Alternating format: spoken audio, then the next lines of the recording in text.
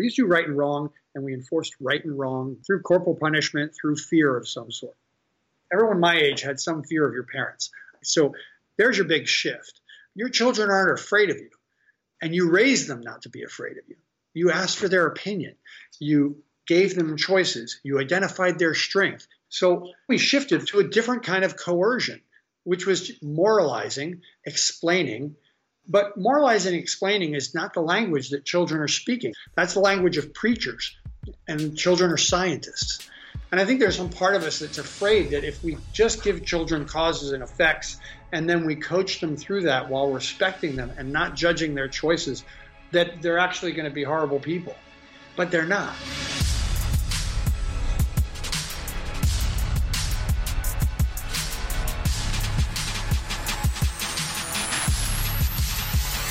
Hello everyone, my name is Julie Masters and welcome to another episode of Inside Influence, in which I delve into the minds of the world's most fascinating influencers or experts in influence to get to the bottom of what it really takes to own your voice and then amplify it to drive an industry, a conversation, a movement, or a nation. Now here's a question. How do we raise, mentor, or lead the young people in our lives to be bold? Now, I love that word, bold.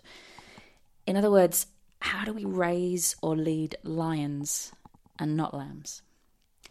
It's a good question, or at least I think it is, and one that I have heard asked a lot, especially since becoming a parent, which, along with running a business and therefore leading teams of all ages through good times and bad times, has been one of the most significant and therefore utterly terrifying journeys inside influence of my entire life. But I digress. Raising lions versus lambs, that's what we were talking about. It's a great question, but here's a better one. And this is one that you don't hear asked out loud very often, but it is there in the background for parents and for leaders, like a quiet panic that you just don't want to voice. It's this. Could we actually survive raising lions if we were to choose to do so? If we were to instill that kind of strength, that kind of passion, the ability and the need to question and test every hypothesis, every boundary, to take nothing for granted, especially the instructions of those who are supposedly in charge. Do we, as parents and leaders, in our most quiet and overwhelmed moments, do we even want that? And yet, don't we need more of those skills right now? Especially now with so many global issues requiring the type of fierce leadership that increasingly only seems to come from younger generations, from those who haven't yet learnt to shut up and do as they're told, stay in line. But let's be honest, raising lions is not easy. Leading lions is not easy. In many cases, families don't survive. Teams fall apart, governments collapse. Those in charge end up squashing the very passion they were hoping for, swapping innovation for speed and diversity for consensus. So, here's my question again. How do you lead lions without taming them? How do you raise passionate, robust, fierce human beings without surrendering your sanity? Now, to get some insights into this question, we hunted down my next guest, the incredible Joe Newman. Joe was one of the very first children globally to be diagnosed with ADHD, a label that taught him, in his own words, to feel broken and accept the diagnosis that he had limited potential to offer. Happily, since that day, Joe has dedicated his life to shattering that label, to rebuilding his identity and to challenging our notions of the interplay between potential, passion, obedience, and leadership. For the past 30 years, he's worked with children from every walk of life, all considered to have extreme behavioural issues. And in doing that, he has repeatedly shown that by changing the ways that we interact, by getting deeply curious, and by respectfully holding our ground, behind those issues is more often than not extreme potential. His work and his perspectives on parenting, power, and relationships have been shared and discussed by thought leaders across the world. He has also since written the incredible book, Raising Lions, The Art of Compassionate Discipline, which Sounds like a book for parents, right? And it is. But here's the thing. There is not one single leader I know that doesn't struggle with compassionate boundaries, with channeling the friction, innovation, and diversity within their teams. Same tools, just different language. So, in today's episode, Joe and I are going to jump into some of the shifting waters of topics like the attributes of a lion. What is a lion? And what does it take to lead one? Whether labels are ever useful for children and for adults, or whether they're just permission to separate us out from our actions, from the way that we interact. What does a child, or an adult for that matter, who can self-regulate actually look like? Now, this one's really important because we all know that you can't be what you can't see, or at least it's very difficult. So if we can learn to recognize it when we see it, somebody who is a master at self-regulation, and move towards it when we do, our chances of being able to become that go through the roof. Why lions love conflict, and they do, and how to use that to actually propel constructive action. How to use consequences effectively and respectfully. This one, huge in my life right now. And finally, how to meet someone's hand, in inverted commas. And you'll know more about that when you listen. And powerfully answer the inherent question in all lion interactions, which is, I have power. Do you? Now, one of my greatest curiosities when it comes to influence and one of the deepest intentions behind this podcast, behind the work and the passion and the love that goes into this podcast, is how often and unintentionally we get it wrong. You know, no one wakes up thinking that they want to hurt or fail the ones that they love or lead. However, unfortunately, the usual suspects of influence, those that we see so often being successful in the short term in our homes, our businesses, our governments, and on a global platform, those words like charisma, bravado, force, or just sitting on the fence and avoiding conflict altogether, they rarely ever get us where we need to go in the long term. You can't force somebody to respect you, or listen to you, or love you, or collaborate with you. And trust me, I've tried. Nor does anything ever get any better by avoiding the transformative friction that comes from conflict, or by taming and caging the diversity that we find. We need lions, but first we have to believe that we can survive them, or better than that, thrive because of them. So, grab your coffee, or relax into whatever traffic jam you're stuck in right now, and prepare to be challenged in all the best ways by the force that is Joe Newman.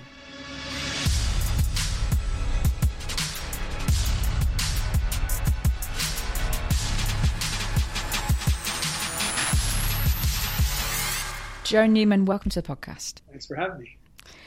I want to kick off. There is a question that I always ask at the beginning of the podcast, and it is whether you consider yourself to be an introvert or an extrovert. And for those that listen to this podcast frequently, you'll have heard me explain this 1,000 times.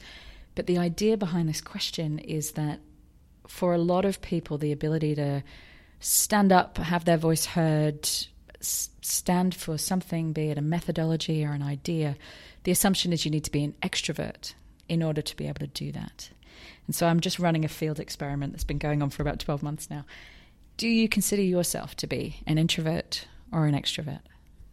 Well, for most of my life, I definitely considered myself an extrovert, and mostly just because I had no impulse control. So things were blurting out all the time. But as I moved forward, I realized I had these giant chunks of time when I liked to spend a week on my own, and it was highly energizing. So it's a tougher question now than it would have been even 15 or 20 years ago.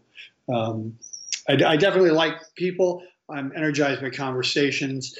And I would say, so I think I'm still dominantly an extrovert, but there's times when I just need to get away from everybody and have no input whatsoever for a couple of days. I love that you named the book Raising Lions and not Taming Lions, because it struck me that that it could easily go that way. And the phrase raising lion it's such a recognition of strength. of both the child and the parent. Was that a conscious choice, that wording?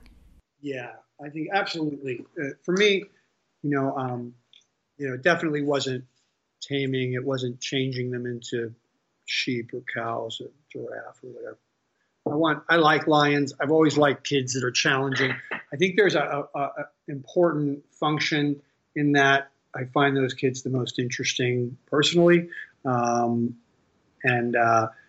it describes me, I really came to a lot of what I teach people in the book through learning that what I had initially been called, which was disordered and, lazy or whatever, was just wasn't true in the world. I was ferocious, and I was going after things. And if something wasn't teaching me, you were going to know about it, and I was going to find out a way to learn. So I find those are great qualities. Those are lion qualities. I want bigger lions.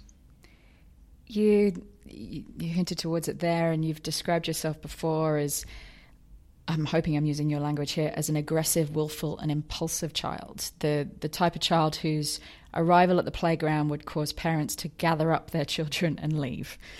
Is that a reflection looking back, or did you internalize it that way at the time? Were you aware of the labels, of the reaction, of the responses around you? It happens very slowly. At the time, you want to fit in. You want people to like you. Every 4-year-old wants people to like them. They don't want them to leave when they show up at the playground. But gradually, I really did internalize that. I think being medicated from the time I was 7. I mean, they studied me actually at the National Institutes of Health in Washington, D.C. and Johns Hopkins University, because I was considered sort of the poster child for hyper impulsive kids, And I actually loved the study because it was like being in a science fiction movie, which for, precocious 7-year-old running around with guys in lab coats and wires stuck to your heads, watching psychedelic movies. It's all good fun. That was the upside of, the downside was every time I took that pill, part of me just accepted that I was broken. I was different than everybody else. As a consequence of those behaviors, what happens is that 95% of what you hear from adults, particularly in school, is corrective. Joey, don't do that. Joey, put that down. Joey, sit back down. Joey, raise your hand. Joey, I told you before, blah, blah, blah. Bum, ba, bum, ba, bum, ba, bum, ba, bum, ba, bum. It's just nonstop barrage of what you're not doing right, and most of which and you don't need somebody else telling you. It's almost like they told you a second time because you know it inside. Let's just stick with that for a second. I was going to go there later, but while we're here, so you've got that constant correction, and I think that most parents or carers or teachers would recognize that in themselves to an extent, if not a large extent. Walk me through the alternative. I have a sense of what it might be, but just walk me through what the alternative would look like. The first thing to do is think about if you froze any of those moments when you're about to say, don't do that. If you do that, blank, hey, I'm tired of that. I told you that 6 times. Freeze any of those moments before you speak and ask yourself a question. If you offered your child a sufficiently motivating something, could they tell you what you were about to say? If the answer is yes, then you're robbing them of an opportunity to internally solve that problem. We're taking that space from them. And taking that space when they can take that space, when they know that space, that causes all kinds of problems. So the alternative is realize your children are researchers and give them data. What's data? For me, a simple thing is it might be you want them to concentrate on something. You say before you can do that thing that you want to do later on, you have to finish this. If they throw something across the room and you say, Teresa, I need you to take a break for a minute. What did I do? No, just sit there for a minute, not in trouble, and then you can come back. When you do that and you don't identify the behavior, internally, the child's identifying it. And you're letting them be the researcher they're meant to be, activating that. I love that language. I think I've heard you say that before, that children are master researchers. They have way more information and they have conducted way more analysis on information than anybody gives them credit for. And is that one of the ways you can use that tendency, that master researcher? Because, if you think about all they do all day is research. Turn something upside down, look at it, lick it, put it here, throw it at somebody. Are there other ways you can use that tendency to be a master researcher? I'll say to your advantage, but to the advantage of your child, the dynamic between your child and you and their growth. There's two parts. You need to create motivators. And there's two basic pieces to what I teach parents and teachers. One is you have to create a natural set of motivators, causes and effects, okay, that the scientist can learn from. And the second part is you need to give them autonomy and respect. And that sometimes is even more tricky, but that's identifying their power in that moment to make a decision one way or another and respecting that power. So, for instance, you might say to your 4-year-old, I need you to take a break for a minute. And they go, I'm not going to take a break. You can't make me. So, well, I'm not going to make you take that 1-minute break. But if you don't take that, then it's going to become a longer break. And after that, then I will have to hold you and stop you. Or, then we're going to turn off the thing you're doing. And so you need to set up a framework that they can adjust to and learn from, but at the same time, identify their power while you're doing it. And I think identifying their autonomy is a big part of that. So, just going back to labels for a second. The reason I'm kind of harping on about this one is I have a number of friends who are parents who have heard a lot of labels about their children and have pushed up against them on some occasions, have accepted them in other occasions. Can labels be useful from a complete no judgment place? Can they be useful, or are they always inherently dangerous? I think they're limiting, and I think we should wait until I think we should have some skepticism before we accept them. And I think that's that's very interesting. I read something the other day by someone was writing that they just discovered that they were Asperger's when they were 30 years old, and that they found it a relief. So I think for some people, it's a relief to understand that they work in a very particular way. But for me, I think about it in terms of almost like the Myers-Briggs testing. Like when I learned I was the kind of person, like personality type-wise, that was always going to prepare at the last minute, I stopped giving myself grief 3 days before when I hadn't started the project. And so I think it helps you to be nicer to yourself. But at the same time, I think with every label, I'm a firm believer that there's something important that's positive about that attribute. Whether it's Asperger's or ADHD, there are powerful qualities to that which cannot be called simply a disorder, but rather a different way of approaching the world. So almost as if you do find labels helpful, if you have found them helpful either for yourself or somebody else, to use them as a framework to set yourself up for success, as opposed to a reason to consider yourself a failure. I'm paraphrasing. Does that feel right? Yeah, and I think that's on a personal level. I think in terms of when we work with children, I think everyone should be very suspicious about, like I used to, they would give me a very difficult case and they'd say, we've got a big file on, Jennifer, do you want to, I'll bring you the file. And I'd say, you can hold on to the file. And they say, what? I said, well, I'm not going to read it. Well, why not? It tells all the, the diagnoses and the medications and all the. And I said, because I want to get a fair assessment. I want to go into it with a level of skepticism. And I think this is what's missing in terms of working with difficult kids, is that the first step should be, what if we assume there's nothing wrong with them and they actually have adapted these responses from a very healthy instinct, and we can turn that around. And let's test that out. Let's test out all those things before we accept those conclusions or the labels. So in that respect, I think labels can be very dangerous. You start off with, you give a label too early and you haven't worked that out. People create accommodations for that behavior. The child sees those accommodations. They start to feign inability in areas where they know that it'll help them to avoid frustration. And then it looks like a bigger disability. There's more accommodation and the cycle continues. So what's a way, I mean, you said looking at their instincts and coming in with a natural assumption that their instincts have come from a healthy place. What do you then do to work with those? Can you give me an example? The first thing I think is that I want to frustrate the behaviors that I'm having a problem with, and I want to frustrate those behaviors, and at the same time give respect and autonomy. So I'll give you an example of recent case. So I had a boy in second grade, 7-year-old, and his behaviors were completely out of control at home and at school. So I went to the home. I taught the parents how to do a basic 3-step protocol.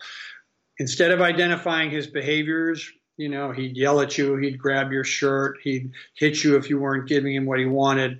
Instead of identifying any of that and telling him what he was doing wrong, I asked them to just give him a break. Say, take a break for a minute. If you didn't take the break, then the break became 5 minutes. If he didn't take the 5-minute break, they physically stopped and held him until he was done his tantrum and did the 5-minute break. So it was a lot of work for the first 48 hours.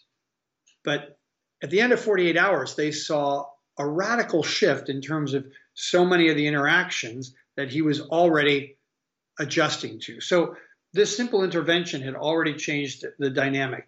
And they were probably holding him once a day for the first 2 weeks. But by the end of a month, they had to hold him once a week, and he was stepping into all of this place where they used to give him information about his behavior, and he was solving the problem before he needed to get a break, or he was proactively considering their need where they used to have to step in and tell him what it was. At what age does that become effective? Is that effective from the get-go? And this is a selfish question. I have a 2.5-year-old, and is that tactic effective from birth onwards, or is there a certain age where it kicks in? Well, the youngest I've done it is 18 months. And I'll give you, I had a mom that I'd done some work with over about 2 years with her older boy. And she said, I would love it if you could come to my house and see what living my life is like for one 3-hour period in the morning. And I said, what do you mean? She says, can you come to my house at 6:30 in the morning? I'll leave. You wake up the boys, get them dressed. She has 3 boys, 2 twins that are, in this case, 2.5, and a 6-year-old. She says, you wake up the boys, you get them dressed, cleaned, fed, and to preschool, and see how. And I want to know if you can do it, because it's so hard for me, despite what we've done together. And I knew the boys, and the boys knew me, so I said, yeah, sure, let's try it. And I wake up one of the 2.5-year-olds, and he comes out, and he's got a wet. He's in a onesie, and you can tell I think he's got a wet diaper and it's soaked through a little bit, and he's just making this noise at me. He can talk. He's got a pretty basic vocabulary, but he can talk, and he's just putting his hands out at me and frowning, going and I have a pretty good idea he wants me to help him take off his onesie, but I'm not going to let him get off that easy. So I said, I don't know what is. And he grabs hold of his onesie and he goes, And I said, I still don't really get you there. You need some help with something? And he says, off.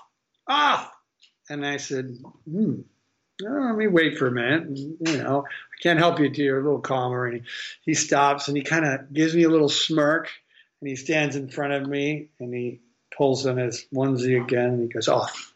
Help me. And I said, okay. And come here. And I sit down and he walks up and I start to take his onesie off. And he starts to go limp, this sort of flopping thing. And as he does, I just stopped my hands and moved them back to me.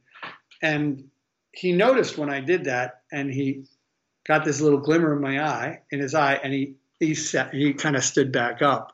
And I said, "You ready?" And he says, "Yeah." And he stepped back up to me. So just this space, and this went back and forth for about 3 minutes, where I wanted his cooperation, and I asked him to articulate to the best of his ability and to stop whining at me if he was going to get from me what he wanted, which he wanted out of that onesie. So I kind of had a attentive audience, if you will. But I think in there are the aspects of the method. I refuse to do for him things that he can do for himself, or accept from him moments when he wasn't stepping up and giving me his best. And it put him in a much better mood. And so he was in a happy mood, probably 10 minutes later, and when we're sitting down at breakfast. From everything I've read, it seems, and please correct me, it seems that you had two pretty supportive parents. And I think that's important to say, because there's obviously a lot of judgment out there, and mainly on ourselves.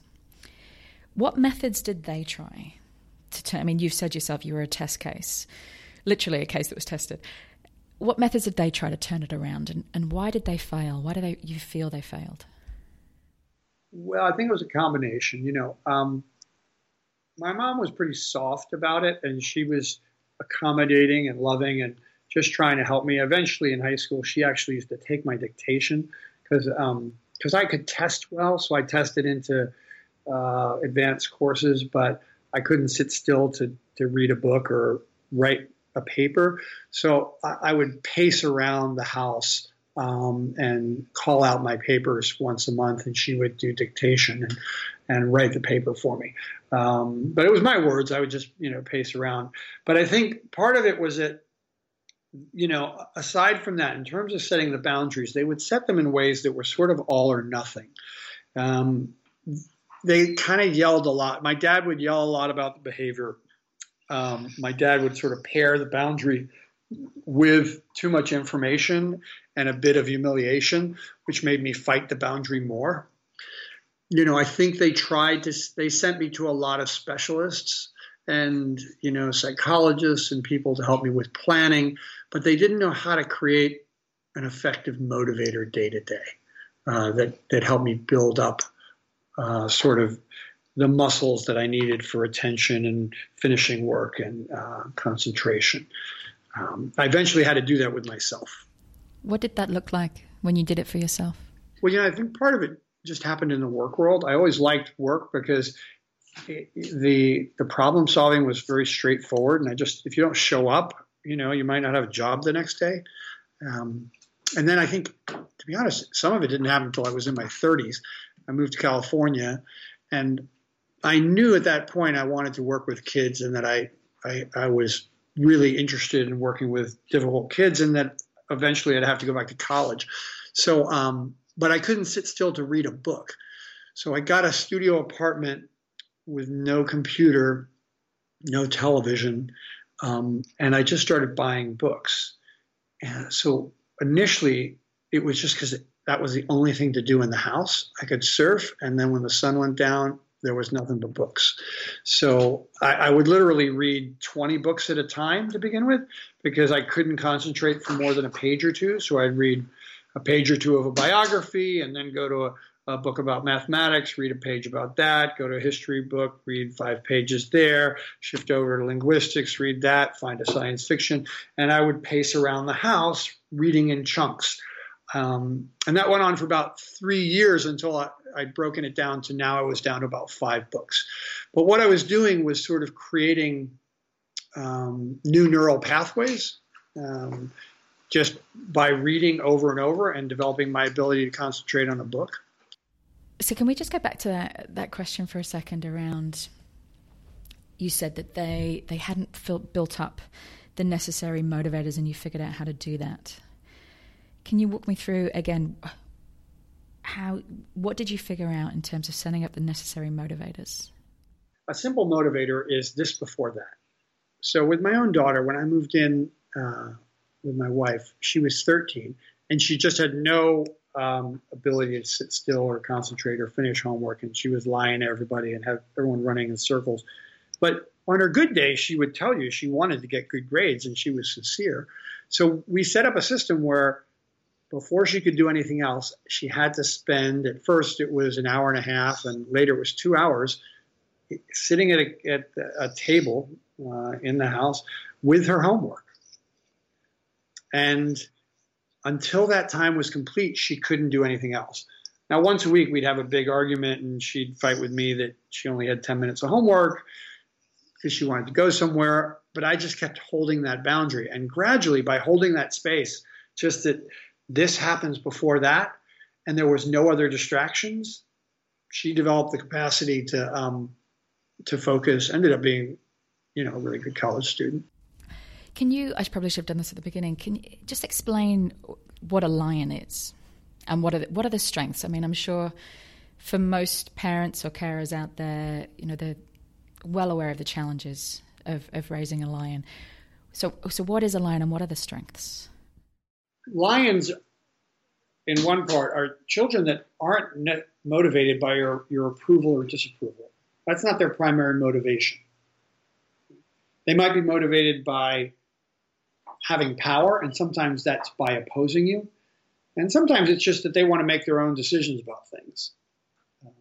Now, this usually comes about as a consequence of maybe being particularly precocious or having a hard time controlling your impulses, and then getting lots of information that you don't want, so you start pushing back against that. But I think it's a fierce. It's a child who's not taking. He's not following your direction. She's not following your directions. She doesn't care if you like their behavior or don't.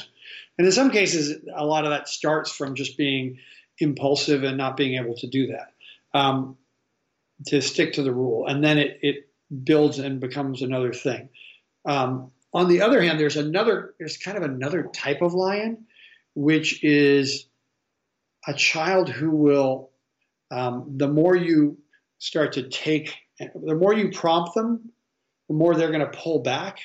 And then parents end up taking up the responsibility of the prompting and the cueing, and they're doing way too much of it. So if you're telling your child 5 times, your 6-year-old, you're telling them 5 or 10 times in the morning to put their shoes on, and you're reminding them of the rules and what time they have to be out, and you're just constantly giving them information because they're not following it, you've inadvertently sort of become their prefrontal cortex.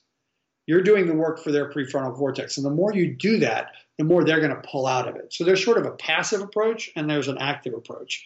But either one is a way where a child's exerting power in the dynamic. You've said that our culture is mass producing lions, which I thought was a really interesting point, that we've become really good at creating and developing children who are self-assured, confident, unafraid. Yet now that that traditional authoritarian approach to parenting has gone, where, don't speak unless you're spoken to, we need to develop new ways to help our children self-regulate without undermining their confidence. What does that look like? It really got me thinking, what does a child, or an adult for that matter, who can self-regulate look like? The main mode that we need to shift from is right and wrong, which is what we used to do. We used to do right and wrong, and we enforced right and wrong, good and bad, through corporal punishment, through fear of some sort. Everyone my age had some fear of your parents. And I don't know if you can say that about children today. So there's your big shift. And if you're wondering why, even if you wanted to go back to corporal punishment, it wouldn't work, or it would work badly, is that your children aren't afraid of you. And you raised them not to be afraid of you. You asked for their opinion. You gave them choices. You identified their strength. You spent a lot of time looking them in the eye and having conversations to the edge of their ability. So then we shifted from this corporal idea of right and wrong to a different kind of coercion, which was moralizing, explaining. But moralizing and explaining is not the language that children are speaking. That's the language of preachers. And children are scientists. So the shift has to be that we have to realize we're dealing with scientists. And I think there's some part of us that's afraid that if we just give children causes and effects and then we coach them through that while respecting them and not judging their choices, that they're actually going to be horrible people. But they're not.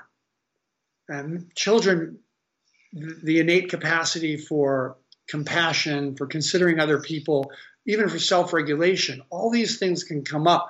But we've got to give them the data, the causes and effects, and the autonomy to make that happen. And I think, and I keep coming to the word autonomy because it, more and more I'm seeing how powerful it is for children.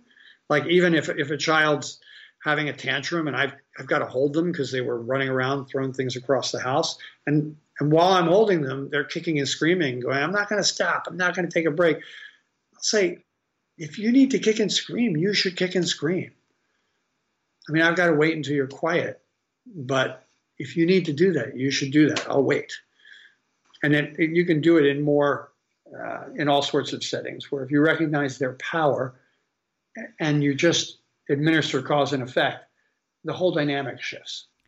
There is something so powerful in what you just said around holding a space for someone. The space still has a container. There are still boundaries and rules and cause and effect, but inside that space, you've created a safe container where somebody can kick, scream, cry if they want to.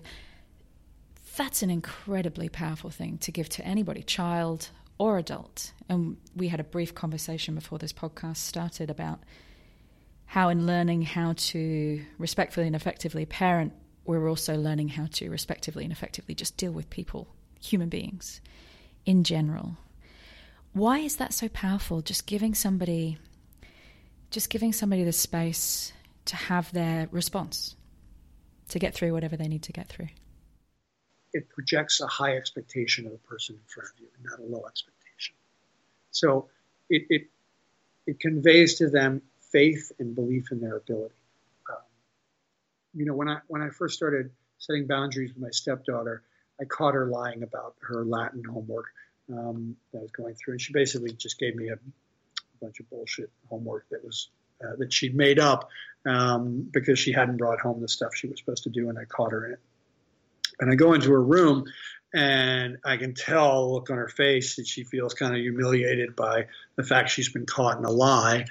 And I said to her, you know what, Joan, I think I got to tell you, I'm very impressed. I mean, you're creative, and you came up with all sorts of elaborate ways to avoid homework, and you have a lot of people running in circles, and no one can keep up with you. And I used to do a lot of the same things myself when I was your age, and so I got to start off by just saying I admire you. You're creative. There's part of me that's just impressed. Now, having said that, I also, you're grounded for today, and you've got to figure out where to get the rest of that homework.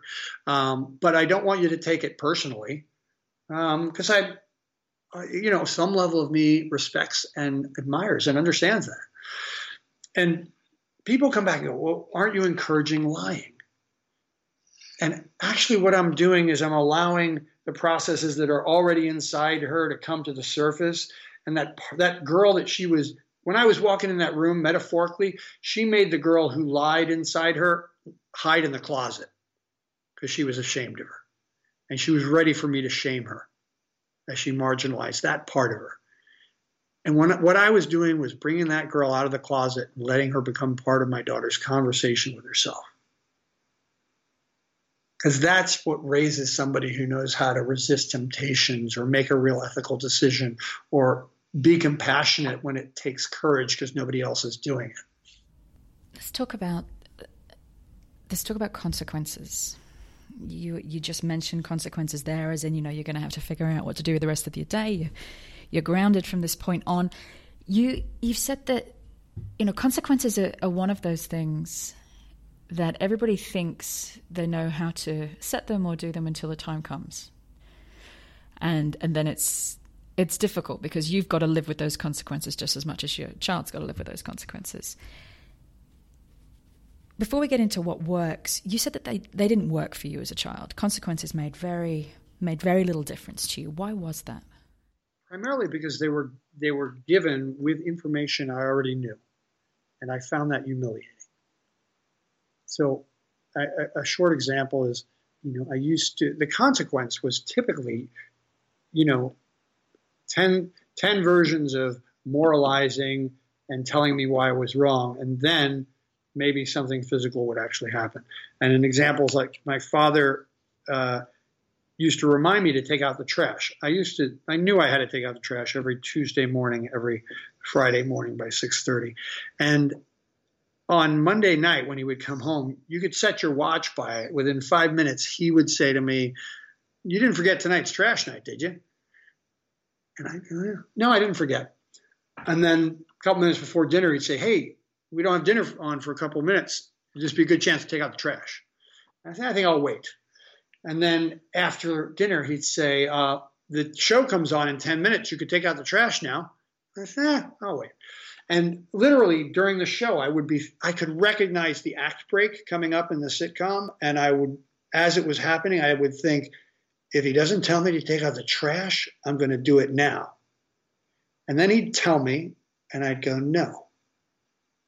Because internally, him telling me and then doing it was robbing me of the autonomous ability to do it on my own. And I wanted autonomy. I wanted power. And children want autonomy and power. And this is why we're breeding lions. If you make a powerful child and then you're telling them all of the solutions they could figure out themselves, you're going to have a problem. I feel two parts of me while you were telling that story. One is the parent in me that is feeling so frustrated at the repetition and at the game. It doesn't need to be a game. And the other part of me I can feel is the teenager who, and I can tell you on countless occasions, has done exactly the same thing, where you sit there and you think, if you don't say it, I will. As soon as you say it, I won't. Where's the line there between guiding as a parent and giving autonomy? And I'm going to ask this question in 100 different ways because I think that it's the key. What should have happened in that moment? Let's get really practical. All right, so what should have happened is he shouldn't have said a word until Friday when I came to him for my allowance. And then he should have handed me $5 instead of $10. And when I asked why, he said, "Oh, because you didn't take out the trash on the one day." And then the next week, he could have said, I get nervous when the trash hasn't been taken out by 8. So I'm only paying if it's out by 8. We'll let you figure out if you want to do it. And then he paid me or didn't pay me. So doing it in a way that's like, I'll let you manage this. That gives autonomy. Okay, the motivator was set there in terms of, the allowance. So, and then it's funny. Sometimes I think, when I'm in schools, I used to so relate with, the hyperactive kid in the classroom, and I'm teaching teachers how to set the boundary. I felt like I was a turncoat who joined the other side. I felt a little guilt about it, but I think now it's just, having been a parent for a little while, I relate to both sides of that. You talk about this other moment with your father, which I loved, and I think that, again, a lot of people would relate to, and it's the moment where I think you were sticking your finger in electrical sockets, or going to stick your finger in electrical sockets. Can you walk through that one? Well, this is a story I don't remember, but I only remember hearing about it over and over again from my parents. Just that, I think it was probably just before 2 years old, but I was fascinated with the electrical sockets. So my mom said, I just wanted to touch them, and my father was just, determined to teach me not to. So I touched the socket, and he gave my hand a little smack. And then she said, I just looked at him, and while I looked at him, I did it again. And he smacked my hand. And I did it again. And he smacked my hand. And I did it again. And she said, there were tears streaming down my face. And my hand was bright red. And I just kept staring at him and touching the socket again. And touching. So clearly I was somebody much more interested in, and this is the thing to understand, is that if you just set up consequences for children without giving them autonomy, children will do what is completely against their self-interest. If those consequences take away things that they want, but they feel humiliating, they don't give them autonomy, they feel like they're not powerful in that situation, to feel powerful, they will negate you. Have you spoken, I'm just interested, have you spoken to your father or your mother about these situations now as an adult? Have you sat down and talked to them about how it was for them, and then any insights that they had wished they had known at the time, or have any of those conversations taken place? I had some of those conversations with my mom. My mom and dad have passed away. My mom passed away about 9 years ago. My dad passed away about 5. And and we had some conversations. I was just writing the book, when my mom passed away. And so I was reading her segments of it. And, what I realized, to be honest, is I think my parents really, both of them, did the best they possibly could. They both had some horrible experiences. My father was raised without a father, was sort of made the man of the house when he was 10 years old. And he just didn't have a model for how to do things. And, I think he probably also would be diagnosed Asperger's today. Socially, he was not particularly, he was like a savant in terms of computing, was a pioneer in supercomputing. But in terms of human relations, not so much. I think he did his best, and we had some conversations about it, but they were conversations he wasn't particularly interested in having. I think that it's one of those topics where there's no short or easy answer. You go into those conversations, if you have them at all, and they rarely turn out how you expect. And I was just fascinated to know if any had been attempted or how they had gone. I think one thing that played in for me is I was adopted. And I only say this because I think, I love my parents, but we were very different. I read a statistic once that adopted children were 6 times more likely to be diagnosed ADHD. And I thought about that. What is it? And I think partly it's because the parents are less likely to recognize those attributes as normal because they didn't experience them themselves. So I think, I looked far out of the norm for my parents, and certainly based on what they were doing, when they were kids. And so it was harder to understand. The upside was I learned about very different kinds of people, and were raised with, how to figure out that dynamic. What are some tips? There's a term you use which I loved, which was meeting your child's hands. And you said that it's based around this question: I have power. Do you have power? Can you walk me through what that is and why it's important? So, this is crucial because I think it's really about understanding the function of behavior and defiant behavior. Because, we tend to take it personally. It's very natural. You ask your child to do something and they do the opposite while they look you in the face. It feels pretty personal.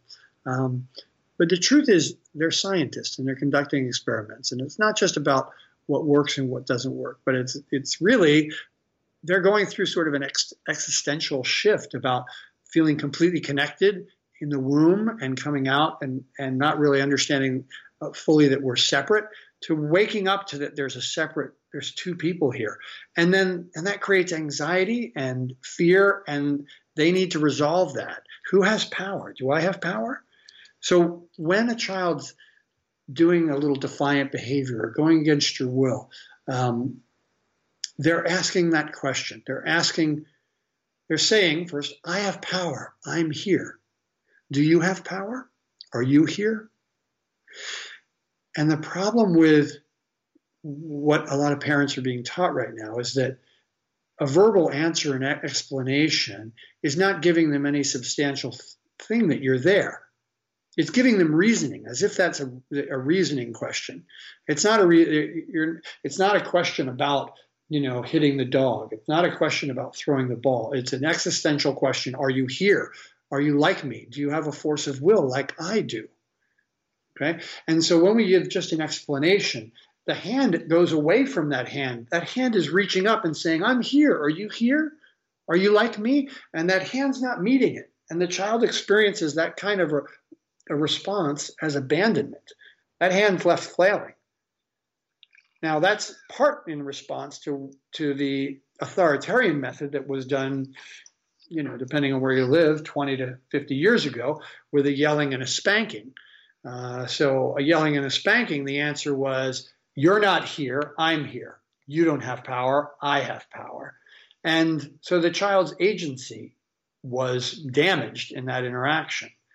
Whereas the information response, the answer really is, you're here, you have power, but I'm not here, I don't have power, which is why they experience it as abandonment, which causes more acting out because they need to resolve that question.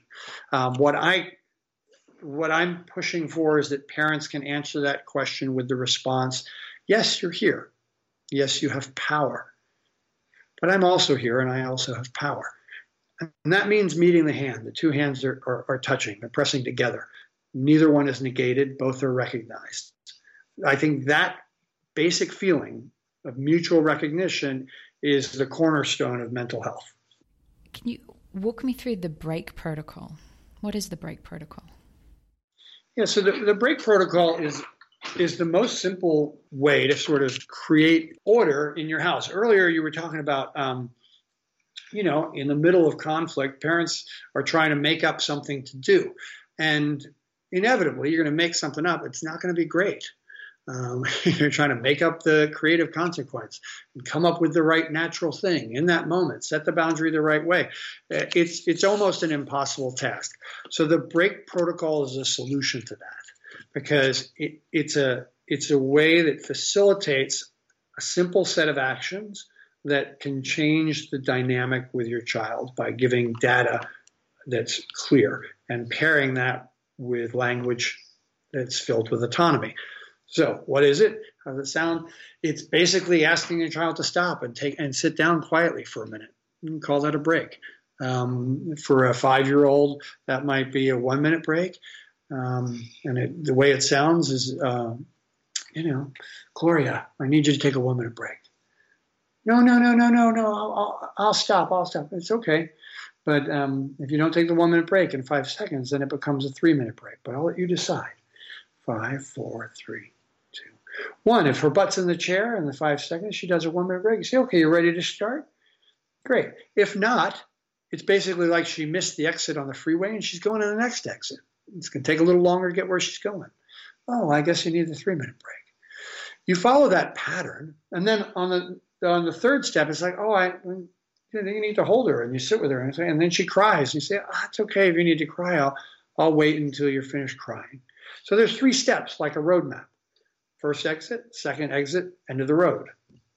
That's what happens. And what happens is your child quickly recognizes that map because they're a researcher. They adapt to that map. And all of a sudden you have a tool that instead of telling them information that they can figure out themselves, that you want them to practice figuring out themselves, okay, you can say, take a break for a minute. Don't tell them why. They say, why? Tell me why first. You say, if you need, I'll tell you after. Because they never want to know after, because they've figured it out. Right? And then they go and sit down. They calm themselves. Just the moving, sitting, calming is a prefrontal cortex exercise. It builds attention span and impulse control.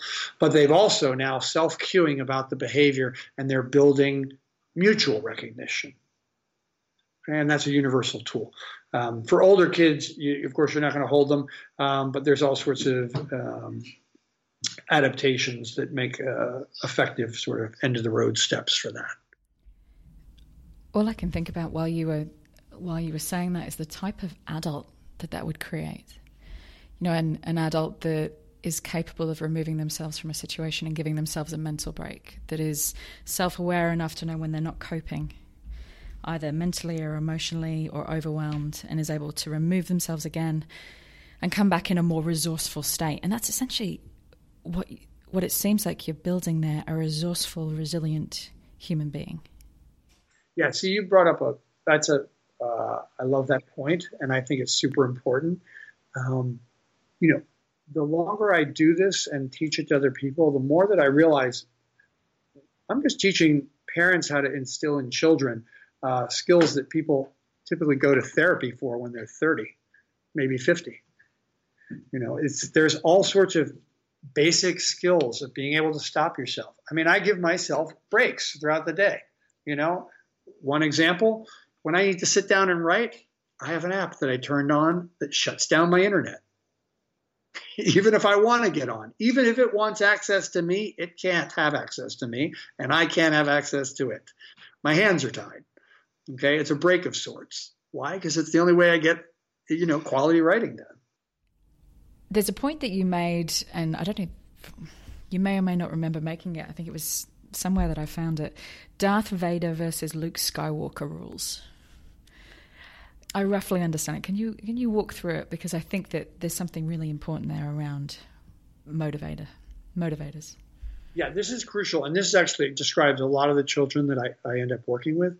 So imagine a 4-year-old comes into a preschool and they're impulsive and they're funny and it's their first time with a lot of other kids and they try to make friends and they're trying to fit in. But they're a little impulsive and the teacher's giving them direction and they're not really good at following them. And they can't figure out what's what in terms of the social structure, but they want to be seen and they want to have some power, but they want to make a friend and they push them instead and that doesn't work. And the teacher's telling them they're doing the wrong thing. Well, at some point, it's like they walked into the casting call for Star Wars and they looked around the room and they thought, well, they've got a Luke Skywalker. He wants to be the hero and make everybody happy. They got Princess Leia. There's a Han Solo. Hey, nobody's doing Darth Vader. That's a great role. Well, how does Darth Vader get his power? Well, first, he pisses everybody off. And he doesn't care what anybody thinks. Everybody else wants approval. I want disapproval. It's a fun position. And it's an exciting place in that power structure. And then the problem comes up because teachers treat that kid as if he's Luke Skywalker. And they say, hey, look, don't you see you hurt such and such as feelings when you did that? And he says, that's okay, I like that. And they go, oh my God, he's a psychopath. So the rules are the opposite in terms of managing Darth Vader than Luke Skywalker. If you're trying to get him to do what you want by telling him how it makes you feel bad or it's not good or bad or other people don't approve of it, well, that's what he's trying to do. So you have to take a different approach when you want to turn around that kid because otherwise you're going to just keep giving, it's the preacher talking to the scientist. It's not going to work. Two different languages. So what's the approach? What's the Darth Vader approach? Yeah, so the Darth Vader approach is the break protocol. I mean, you set boundaries, but while you're setting the boundaries, you give autonomy. It's super important. You stop telling him what you want him to do. Actually identify that it's okay if he does the opposite, and that if he wants to do that, that's all right. So,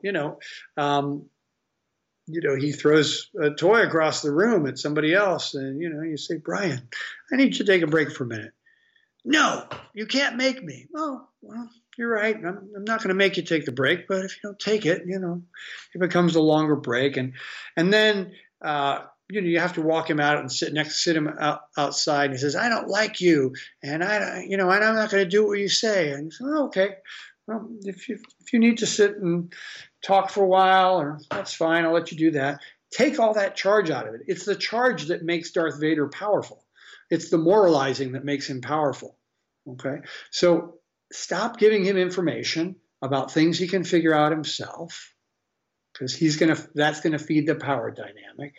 I had a teacher the other day, and she said, I tell this boy all the time, I want you to make the good decision. I want you to make good decisions. And when he makes them, I say, you've made a bad decision. So blank, blank, blank.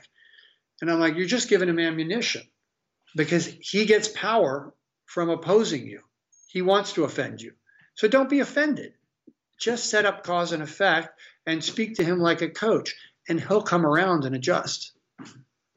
And it's amazing. Within, typically somewhere between 2 and 6 weeks, you'll see that child switch around entirely and no longer want to be the one that's pissing everybody off anymore. And all of a sudden, he's happy that he's doing well in school.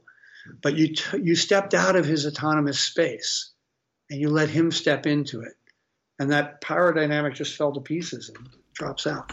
It's been said about you that you have an incredible knack for walking kids back. And I loved that language. Not dragging kids back, not, putting kids to the side, but walking kids back. It's such a collaborative way of looking at it. Are there any first steps that you always go back to in that process? Do you have this a model in your mind where when you meet a child for the first time, a child that's previously, as you've said, comes with a dossier, what are the first steps you usually go to? I think it's very important, and this is going to sound odd, but I think it's very important that I not be attached to them liking me. Matter of fact, I had a family last weekend, and midway through me talking to the parents, I was at their home. Their daughter started, a whole litany of verbal abuse about I should leave the house. At one point, she called the police to try and have me removed. She didn't like what I was saying to her parents. And at the end of the whole visit, they said, "No, you should apologize to Mr. Newman." And I said, "No, it's okay. I don't need an apology. She's not supposed to like me. I'm changing the order of things, and I'm giving you tools to do that. And so I'm okay with it. She's not supposed to like me. She's supposed to be upset. We're shifting the power dynamic. I mean, she might change her mind about me in a couple of weeks or a month, or she might not, but I respect that, and I'm okay with it." It's almost this juvenile obsession with that we're good people if children like us. I think it's way too much burden to put on children. We're supposed to do things that are going to annoy and frustrate them. And the more we can do those without judging them and judging the fact that they're annoyed by us, the better our relationship's going to be down the road. And the more they're going to feel like they've got an equal that they can really see eye to eye with in us. Let's just talk very briefly about education.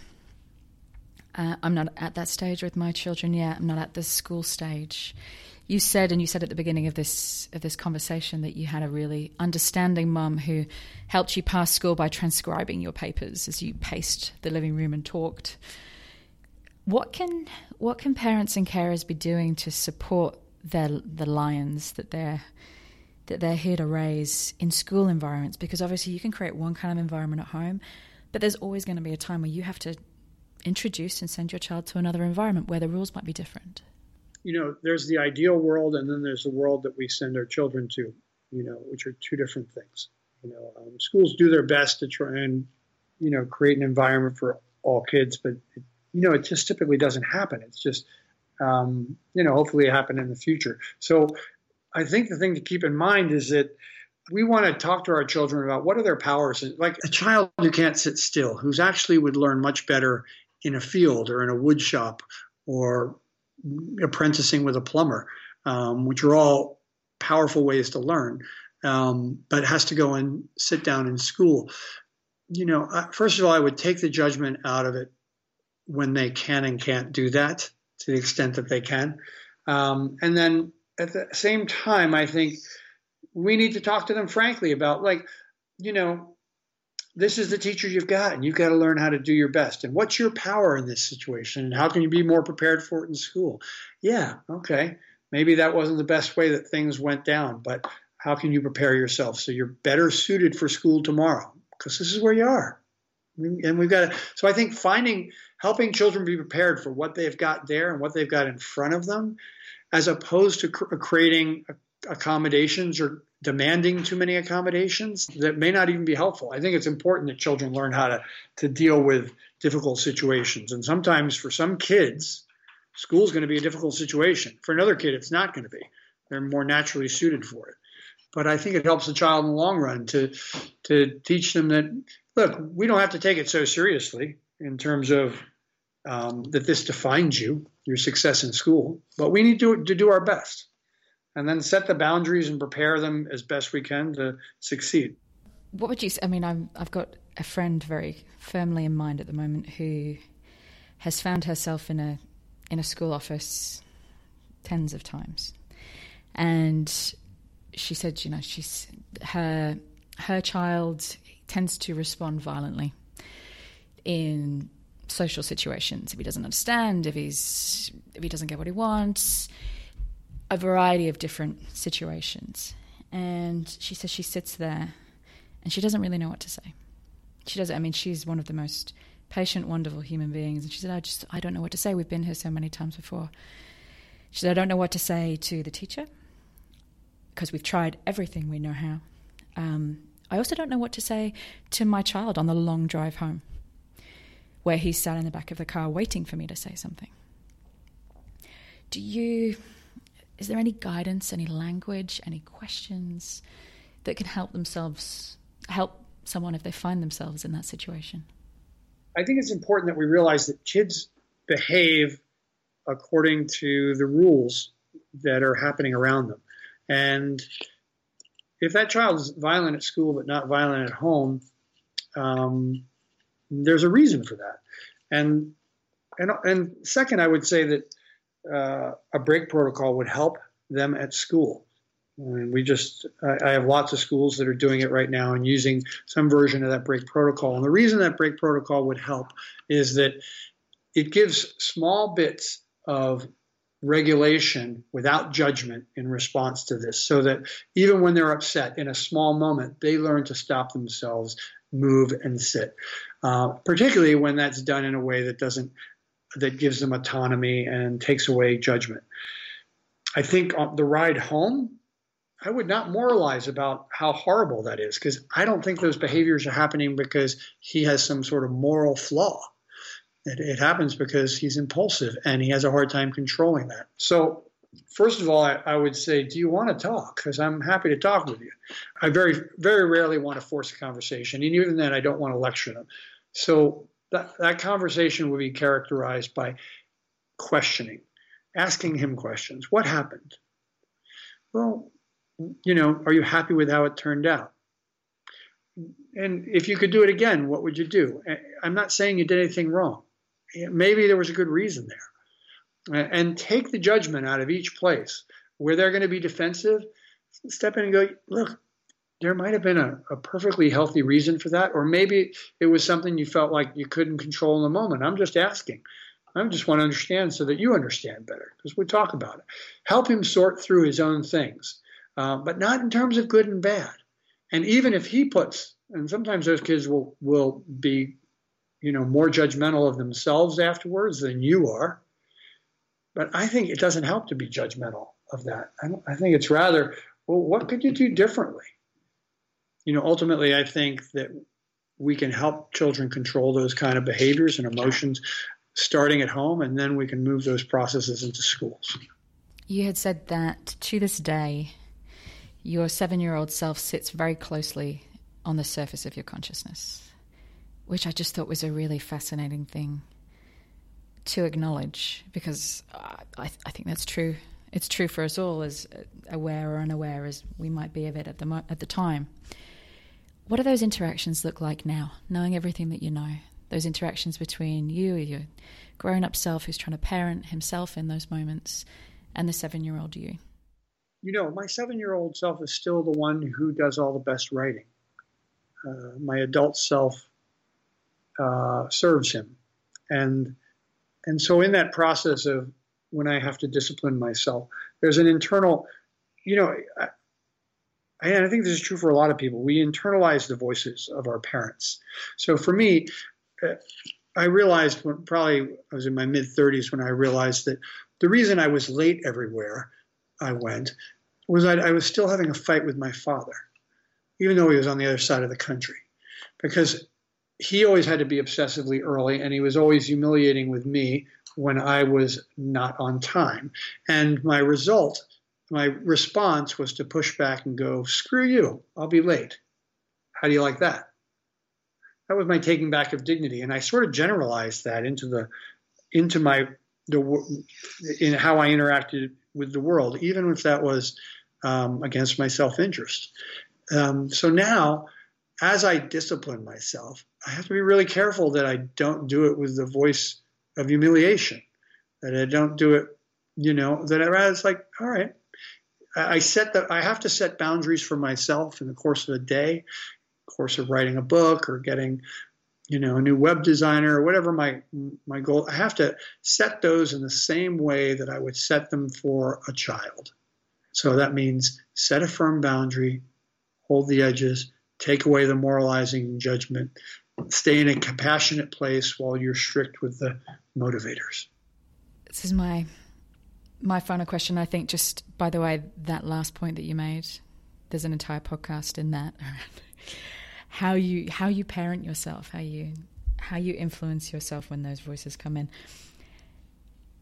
The premise of the raising lions method, and from everything that I have come to understand about it, is that it's asking us to evolve our core beliefs around conflict, communication, learning, respect, and obviously, essentially, love. If I could give you a stage and a microphone, and in front of you I could put every single person you would want to influence on those topics, be they parents, be they carers, be they grown-ups, be they children, what's the one thing? You could have them just understand one thing. What would it be? There are no broken children. When you call them disordered and you think that, it's just disordered, so you just have that, you're not fooling anybody. The child's going to take it in as broken. We need to assume the best ability in them. And we think that's easy. It's not easy. It's a tough thing, and we need to keep reflecting. When we're not getting a great result, and when we're medicating a large percentage of our children, we're not getting it right. And we need to be skeptical of our current frame of mind and go, we need to do things differently until we get a better result. And we need to look critically at the assumptions we're holding right now if we're getting that kind of a poor result. Thank you so much. Thank you, Joe, for taking the time to have this conversation. I feel like I'm going to be listening back to this conversation at least 20 times over the next 10 years. But it's been a pleasure. Thank you so much.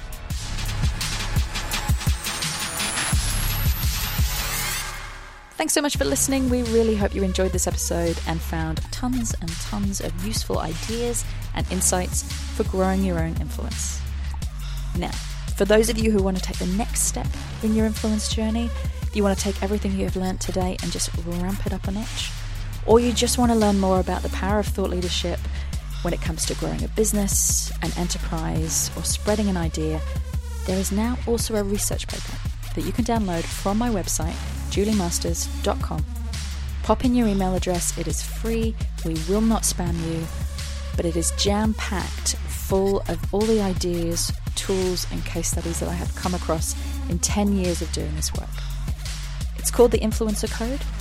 It's not long, but it is full of value. So download it, keep it, share it, juice it for all it is worth.